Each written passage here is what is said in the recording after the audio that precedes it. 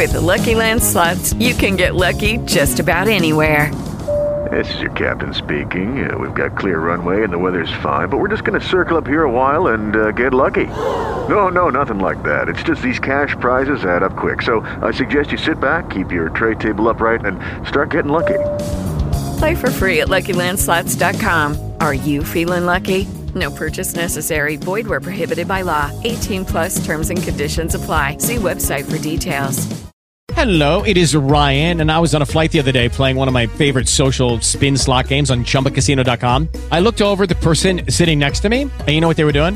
They were also playing Chumba Casino. Coincidence? I think not. Everybody's loving having fun with it. Chumba Casino is home to hundreds of casino-style games that you can play for free anytime, anywhere, even at 30,000 feet. So sign up now at ChumbaCasino.com to claim your free welcome bonus. That's ChumbaCasino.com and live the Chumba life. No purchase necessary. VGW. Void where prohibited by law. See terms and conditions. 18 plus. Well, today certainly got interesting, didn't it? Welcome, it's Erick Erickson here, News 95.5, AM 750, WSB. The phone number, 404-872-0750, 1-800-WSB Talk. You want to get the show notes, text the word show to 444-999. Y'all, the Roy Moore story. You know, okay. Let me walk you through the story about Roy Moore over in Alabama from several different angles. We will get to the charges and accusations, but I want to start somewhere else because I actually talked to one of his top supporters this morning. It was kind of funny.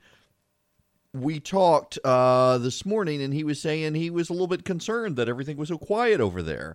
It wasn't just the Roy Moore campaign. It was the race in general was kind of quiet, and he thought that anti-Trump Republicans, as he called them, anti-Trump Republicans and Democrats were working together under the radar to hand this race to the Democrats.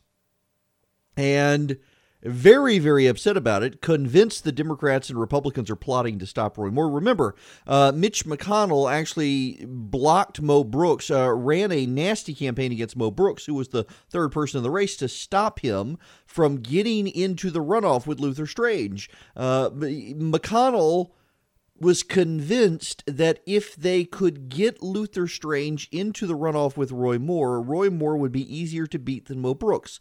So they piled on Mo Brooks, got Roy Moore into the runoff, and Luther Strange lost.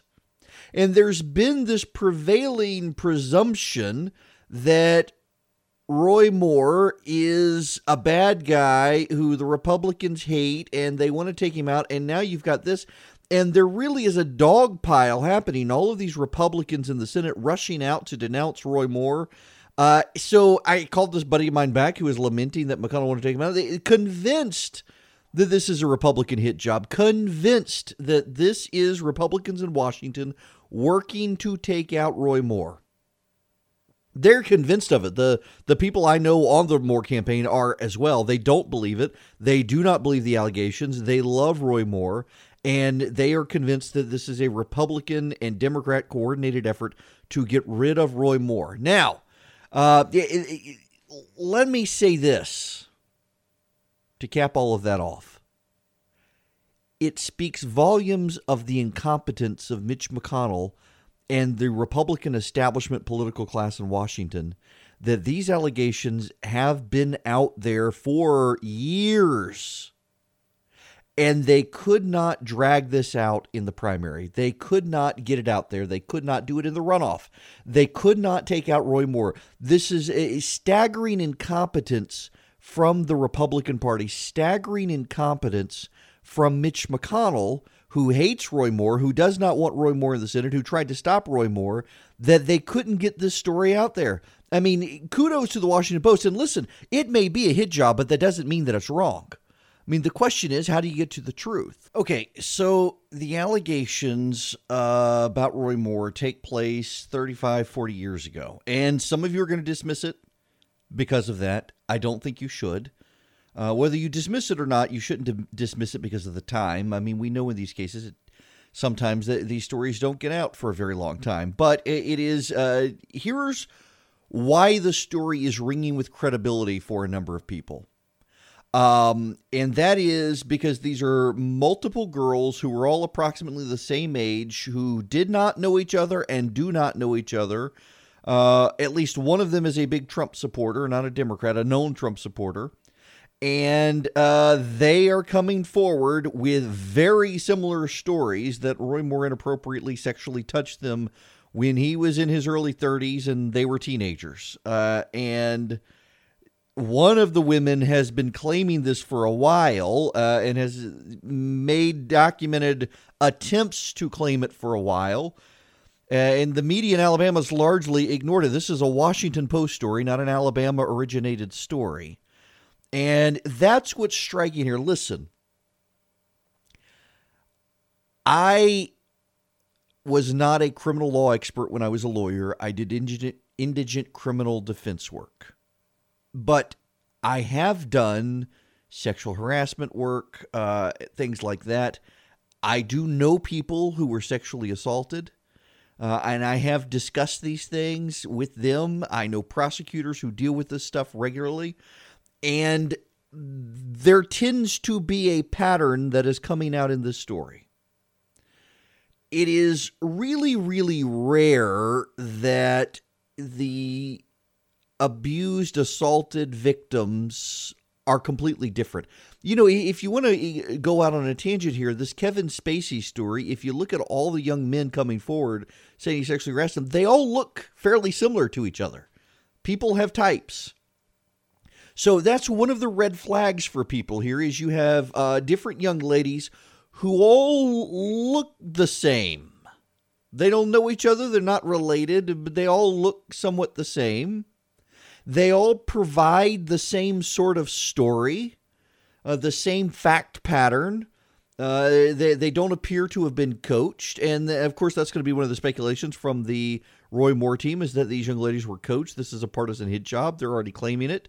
They're trying to dismiss it. The Roy Moore team has come out and denied it vociferously. I don't think you can dismiss it. I think you have to take it seriously. The question, though, is if you take it seriously, what do you do? Roy Moore is innocent until proven guilty. And he's not going to be proven guilty. There's going to be no trial. So it hangs on the weight of who you believe. And there are lots and lots of people who hate Roy Moore and are very, very quick to throw him under the bus, including Mitch McConnell. And the pile-on by all the senators that they're willing to get rid of him. I am not defending him. I don't know the truth of this case. And I would not dismiss these victims because in my experience, in my education, in talking to the people I know who are experts, when you have multiple different young women who all look the same and have the same story, they don't know each other, that tends to suggest there is truth there. And if true, he should resign. Better a Democrat than a kid toucher in the Senate. Yes, it is fair to point out that Democrats out west and Oregon have protected a pedophile in office for a number of years. But so just because the other side doesn't mean your side should. That article that doesn't work for me. It doesn't work. The question, though, is this true? And the question is, does it matter? And I don't know that it matters. Because Roy Moore can double down on this, pound his chest, say he is innocent, this is a hit job, and I suspect a great many people in Alabama will believe him. And the question is, will people in Alabama choose a Democrat over Roy Moore for something like this? I honestly don't know. I mean, it's very clear that nothing, ever since the Trump tape came out, nothing matters. I don't know whether it matters or not. What I do know, and this is my overarching view of this whole story, is it is really amazing that this story has been out there for a while with these multiple victims and a Republican Party political class that hates Roy Moore was never able to get this story out. It took the Democrats and the Washington Post to do it. That, to me, is really amazing. Okay, so I took the pork chops from, the ad is over. For the ad people listening, it's done, but I'm talking about my cooking for a minute. So they were boneless pork chops. You pound them out thin, and then you dip them in some flour, and then in an egg wash, I use buttermilk and egg, and then in panko breadcrumbs. Panko, so they get the crunchy there. And then you skillet fry. They were fantastic. I mean, tender, delicious. Y'all, we're going to have to do another. And, sweet Laura, who was the chef of the Publix in Alpharetta, she's moved to beautiful parts up north where it's probably cold now. We're going to have to find a place where we can do another cooking school one night, I guess, because I miss doing that with you guys. I'm just telling you, those pork chops I made, fantastic. Yes, they were. Now, you know who else is having trouble? In fact, there's more buzz about this today than about Roy Moore, other than among the political class, is Louis C.K. He is accused by 5 different women of shitting his pants and pleasuring himself in front of them. This has been out there for a while. This has been a long time coming. In fact, there's one story out there that he actually called and apologized to one of the people and called the wrong number. Yeah. But this has been out there for a while, and we're seeing more and more of these things. Now there's a hotelier out, Jason Bateman's wife, the actor, his wife is coming forward. He with her to talk about what a hotelier did. My goodness. And can I just say that for all you people in Hollywood who are blasting Roy Moore today, please spare me until you stop covering for pedophiles in Hollywood. Please let the rest of us take it. Goodness gracious. Okay. When we come back, I want to move on from the Roy Moore situation. I'll bring you the updates that we can, but I've got to get into the tax reform issue. The Republicans in the House Ways and Means Committee today have locked in what they want for tax reform. I'll tell you what it is. 39 after the hour, Erick Erickson here, News 95.5 AM 750 WSB. The phone number 404-872-0750 1-800 WSB Talk.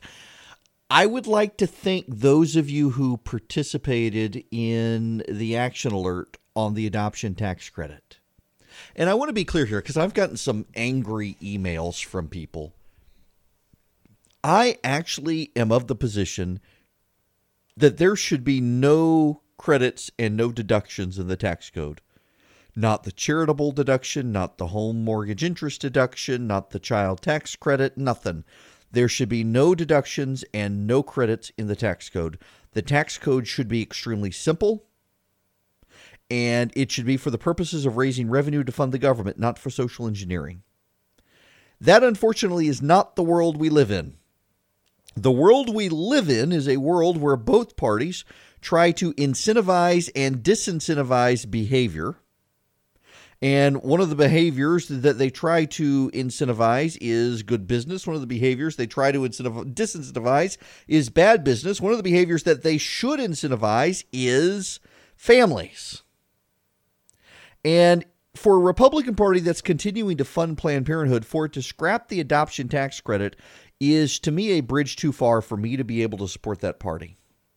It really is. And I realize it's one thing, but it is just the straw that broke the camel's back.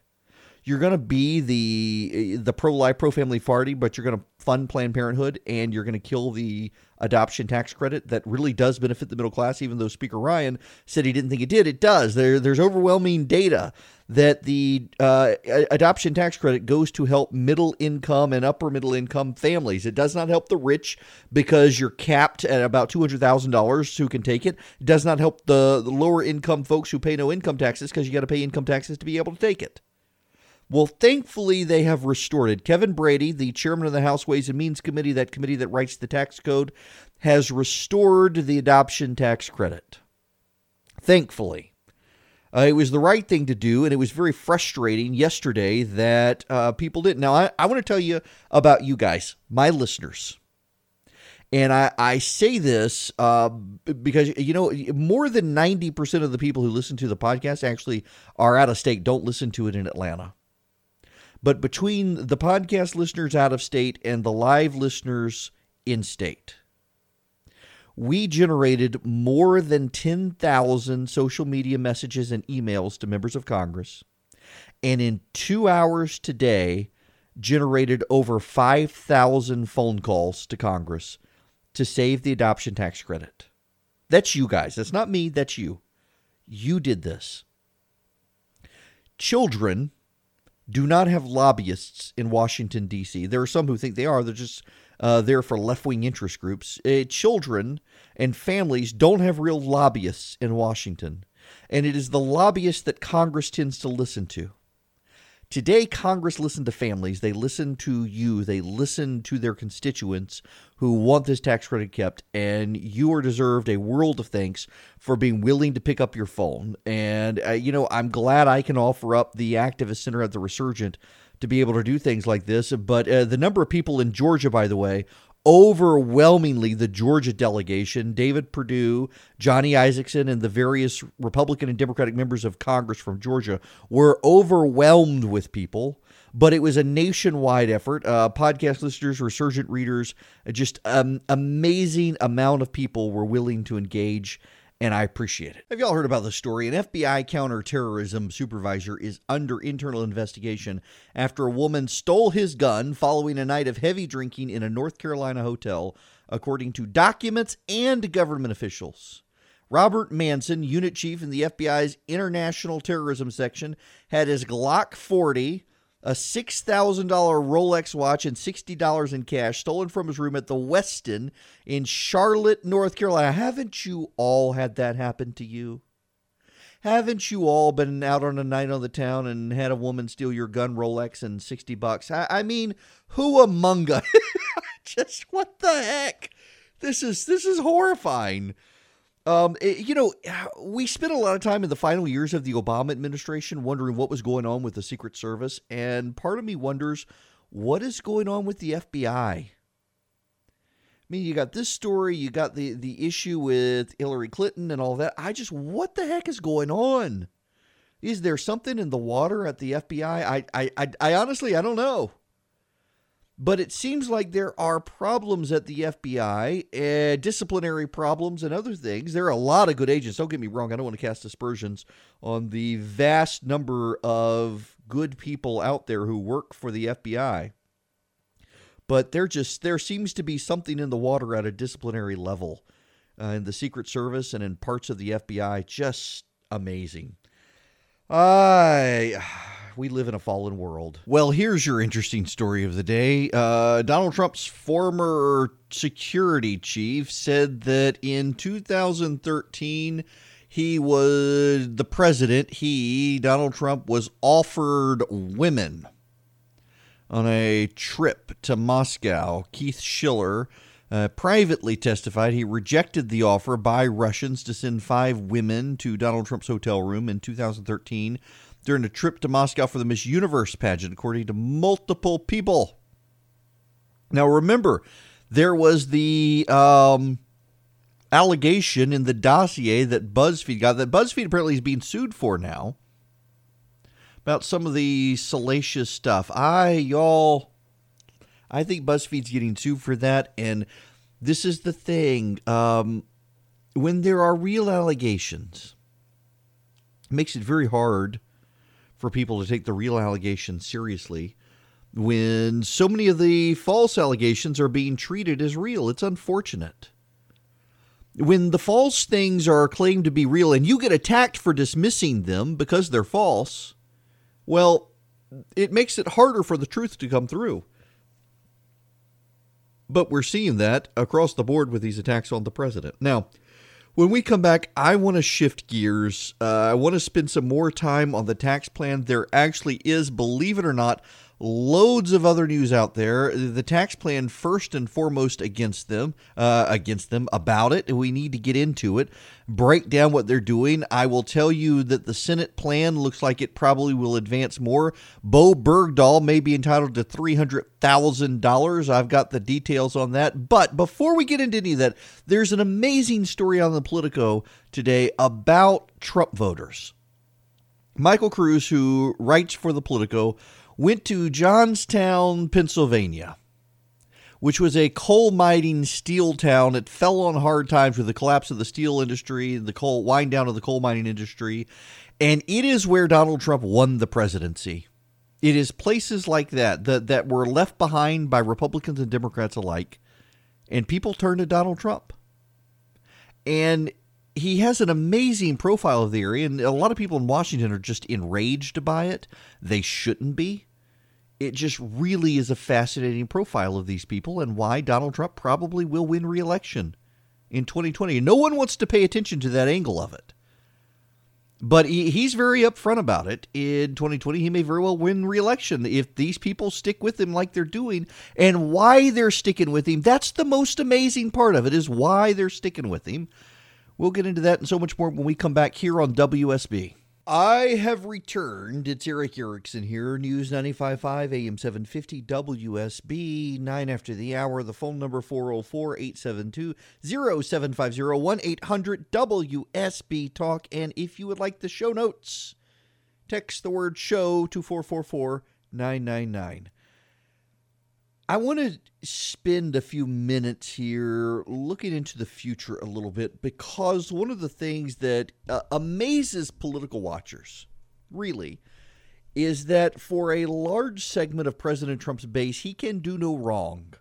And it is one of the most fascinating things, because we saw it with Barack Obama, and the thing is that Democrats will never admit it. Democrats are loath to admit the fact that this was true with Barack Obama. They don't want to believe it. But he can get away with anything. Barack Obama could have shot someone on Fifth Avenue and gotten away with it with his voters. But he would never do that, Mr. Erickson. Whatever. But so Michael Cruz at Politico has a very long piece on going to Johnstown, Pennsylvania, where there are a lot of people who are big supporters of the president. They are people who are lifelong Democrats. They supported Barack Obama, but they flipped. They've gone Trump. Let me read you a paragraph here. All of this perhaps is not so surprising. This after an interview with a woman who says there's nothing anyone could do or say to get her to ditch Trump. All of this perhaps is not so surprising, considering polling continues to show that in spite of unprecedented unpopularity, nearly all the people who voted for Trump would do it again. But as I compared this year's answers to last year's responses, it seemed clear that the basis of people's support had morphed. Johnstown voters do not intend to hold the president accountable for the non-negotiable pledges he made to them. It's not that the people who made Trump president have generously moved the goalposts for him, it's that they've eliminated the goalposts. The reality ought to get the attention of anyone who thinks they will win in 2018 or 2020 by running against Trump's record. His supporters here, it turns out, are energized by his bombast and his animus more than any actual accomplishments. For them, it's evidently not what he's doing so much as it is the people he's fighting. Trump is simply and unceasingly angry on their behalf, battling the people who vex them the most: obstructionist Democrats, uncooperative establishment Republicans, the media, Black Lives Matter protesters, NFL players. Boy, oh boy, do they hate kneeling NFL players, who they see as ungrateful, disrespectful millionaires, and they love him for it. It's true. I run into this all of the time. People who they blame the Republicans for Trump's failures to keep his promises. They blame the Democrats. They blame everybody but Trump. And even then, they'll concede, okay, he's new. He doesn't know how to do this, but it's not his fault. And even if it is, it's okay because he's my guy. I mean, it is, the force is strong with that one. It is amazing. And it's something that the White House knows. But it is also something a lot of other people don't appreciate, and it's going to have real impact moving forward for a lot of people. There's a key part of this interview that you need to pay attention to for what's to come. Let me read you again what I think is the key standout part of all of this. For them, for these Trump voters, for these people who are disappointed, but they love Trump still, it's not what he's doing so much as the people he's fighting. Trump is simply and unceasingly angry on their behalf, battling the people who vex them the worst. Democrats, establishment Republicans, the media, Black Lives Matter protesters, NFL players. I've got a sense, and I'm willing to be wrong. I may very well be wrong. There is definitely a Democratic wave coming, and I don't think we can dispute it. I mean, the more people are analyzing what happened in Virginia, the more it is clear Democratic voters are fired up in ways they have not been fired up about since 2006, when they were ready to shut down the war effort. to stop George W. Bush. They are that fired up. In fact, I got data from a pollster we'll get into in a little bit telling me that the anger patterns, the opinion patterns, the voter patterns right now, the voter registration numbers all look very similar to 2006, 2010, and 2014. That is your aggressive change midterms. And Republicans need to be prepared for that. But here's the thing. Are Democrats going to overplay their hand?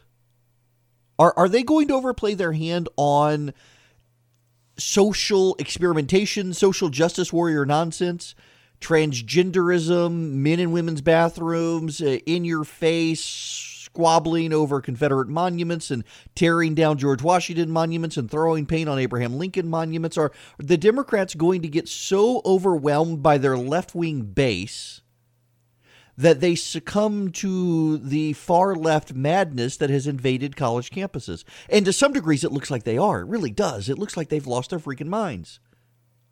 I mean, look at Virginia and the exit poll, and 53% of Virginia voters said don't touch the Confederate monuments, and yet you would think that a majority of people in the country want to tear them all down because the left is screaming about it so much, and it's all the media covers. You would think that everyone thinks that transgenderism is okay and normal when most people don't. By the way, I ran into this morning. Angry left-wing activists mad at me for saying that a trans female is just a man with mental health issues. They don't need our celebration. They need our care and prayers. They do. But they're mad about it. They're trying to get me thrown off Twitter. As I speak, there is a movement on Twitter to try to get me banned on Twitter for saying that. And I just wonder if these people are overplaying their hand. I wonder if they've gone so far left and it is making people mad. Now, there's data in Virginia that suggests not, because there are Republicans in Virginia who went with state legislators and the governor there. They went Democrat, even though they're identified as Republican and have a consistent pattern of voting Republican. They are college-educated white voters who went Democrat and have never done so before. And that should deeply trouble Republicans, and it is today. They've got heartburn in Washington over it. But a lot of these people, if push comes to shove, they don't think that the Democrats in the Virginia legislature will give in to the madness. They don't think that the Democrats that they voted, including Ralph Northam, will side with the social justice warrior nonsense. If they do, it's going to be a problem for them. The problem is in Washington, you have people like Tom Steyer, the billionaire gay rights activist who's running the impeach Trump ads, who want to get Democrats on record impeaching Trump and whatnot. That's not going to go over well with a lot of people. And if these Trump voters are convinced that a Democratic Congress would force the impeachment of Donald Trump, they may turn out at a rate that the Democrats aren't expecting. The Democrats very well could overplay their hands, is what I'm saying here. And I think there's a very real possibility. This is not to dismiss that a wave is coming. A wave is coming. A wave is coming. We're seeing it. We saw it in Georgia in special elections no one is paying attention to. We saw it in the Virginia House of Delegates. We saw it with the Virginia governor's race. We are seeing the makings of a Democratic wave. The Democratic National Committee may be on the verge of bankruptcy, but the Democratic candidates are beating the Republicans 5-1 in spending. This is a very big deal people aren't paying attention to, and people need to pay attention to it, but there is still the possibility and still time for Democrats to overplay their hands, and part of me really wonders if that's not what they're going to do. So the Twitters are abuzz that the next big scandal to break in Hollywood will be John Travolta. There have long been rumors about Travolta, long been rumors. And I mean, we'll see. I don't know whether they're true or not. That's the rumor now. But I'll tell you, my buddy Ryan will remember Smallville. Yeah, he may be listening right now. He's a huge Smallville fan. I watched Smallville when I was in college, law school. You know, it's kind of like the DC universe right now on the CW. I just kind of lost interest in Arrow and the Flash, and I never even got into, what is it, Legends of Tomorrow, whatever. Just all the social justice warrior nonsense after a while kind of put me off Arrow and never really got into the Flash. So it just got hokey at the end of the second season. I gave up on it pretty quick. I guess I'm hitting that age. But Smallville, Allison Mack played Chloe Sullivan. She's kind of dropped out of acting since the end of that show. I don't think she's been in much, but supposedly she's the second command of a cult that is under investigation for extorting, beating, and branding its members, including the daughter of Catherine Oxenberg. So those of you who are older than me will remember the show Dynasty. I was a kid when that show was on. I don't know what she's done since then, but apparently her daughter got dragged into this. It's a sex cult. It's a self-help group, NXIVM. I don't know. Some guy, Keith Raniere, I don't know. Allison Mack is the one, though. She's the second in command, apparently. The Daily Mail is reporting this story, and it's getting all sorts of buzz. But because it's not as sordid a scandal as some of these others, it's not getting the buzz that, well, the Kevin Spacey story and others. He's out of a job. Christopher Plummer will be replacing him in a Netflix series, I believe it is. I wonder if Christopher Plummer will also be replacing Roy Moore in the Alabama Senate race. I don't know. We'll find out. You got Louis C.K. His film premiere has been canceled. He's been pulled from an appearance on the Colbert Show after the New York Times story about his personal life. Hollywood is continuing to implode. And I say all of that to say this. Hollywood, please let the rest of us deal with the Roy Moore issue while you continue to cover up the pedophile scandal out there. While you continue to cover for people and make excuses for people and say, oh, everybody knew, but no one said anything. Y'all just let the rest of us handle the Roy Moore situation. Why don't you? You're morally preening. The other scandal I should note has been in the National Enquirer, and I don't know that any statements have been released about Charlie Sheen and what was it, the actor Corey Haim, that there was abuse. Mercy. There's just Hollywood really needs to clean up its own act. Before we get any more moral preening from Hollywood, I really do wish they would just take a little while and clean up their own house. I want to tell you guys a little bit about what I'm doing tonight after the show. It's near me. I don't have to be there till 7:30, so I'm good. Not far to get to, but I'm talking at a fundraiser for Caring Solutions, which is one of the crisis pregnancy centers in Georgia and women's clinics in Georgia. And they have worked very, very hard to be a full-service women's clinic. They do ultrasounds, they have counseling, money management skills. They're working to get their zoning taken care of to be able to do other basic healthcare services that if you draw blood, for example, in certain situations, zoning laws can complicate your situation. And they're trying, but they're getting the runaround. And they're getting the runaround by planning and zoning, among other things, because they don't do abortions. They do everything, but they don't do that. And because they don't do that, they are being attacked regularly now by left-wing activists who call them a fake clinic. They are a fake clinic that is certified by one of the premier certification groups in the nation for clinics. They are fantastically certified. But they're under attack, withering attack by the left. They have people show up to protest. They have people call trying to entrap the ladies who answer the phones. And so I'm glad to lend them support. And, you know, I have said before, the number one reason, and it is very funny to say, but I'm not joking. The number one reason that I went to seminary is because of this program.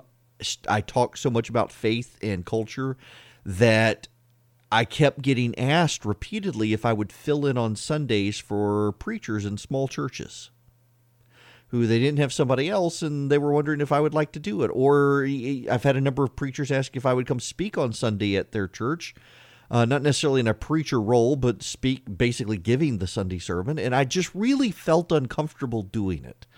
because I had not been to seminary, and I really felt strongly I needed to go to seminary to be able to do that.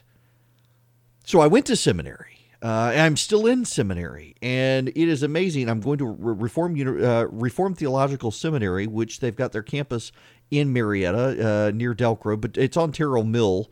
You can see it from the interstate up there just north of Windy Hill, and all these churches, they found out I'm going to Reform Seminary. They're like, whoa, buddy. So it's nice tonight to be able to speak more theologically. It's for a fundraiser, but I'm going to speak on Jeremiah 29, seek the welfare of the city in which you're exiled, and on Luke 16 about the shrewd or the dishonest steward, which is probably one of the most difficult parables, and it was very, very funny because I had largely convinced myself I was going to do this, and that's the direction I was going to go in the speech tonight. But the parable of the shrewd or dishonest steward is probably the most difficult parable in the New Testament, one of the most difficult ones for sure. And in class yesterday, I'm taking the Gospels class in seminary, and that we spent probably 2 hours on that parable. And it was just wonderful and divine inspiration and really helpful and really encouraging for me to be able to give this sermon-y speech tonight. I've only preached a few times. I'm happy to come fill in at your church. Now, I feel comfortable doing it now, going through seminary now. It's been several years. I'm still a little ways from my degree, but I've enjoyed preaching more than I ever thought I would. It's way more intimidating than being here with you guys every night. Vastly more preparation and prayer involved in that, but it's nice to help this group and to educate myself on the great things that these clinics do in Georgia, and they are being hounded and harassed by so many left-wing activists solely because they won't kill kids.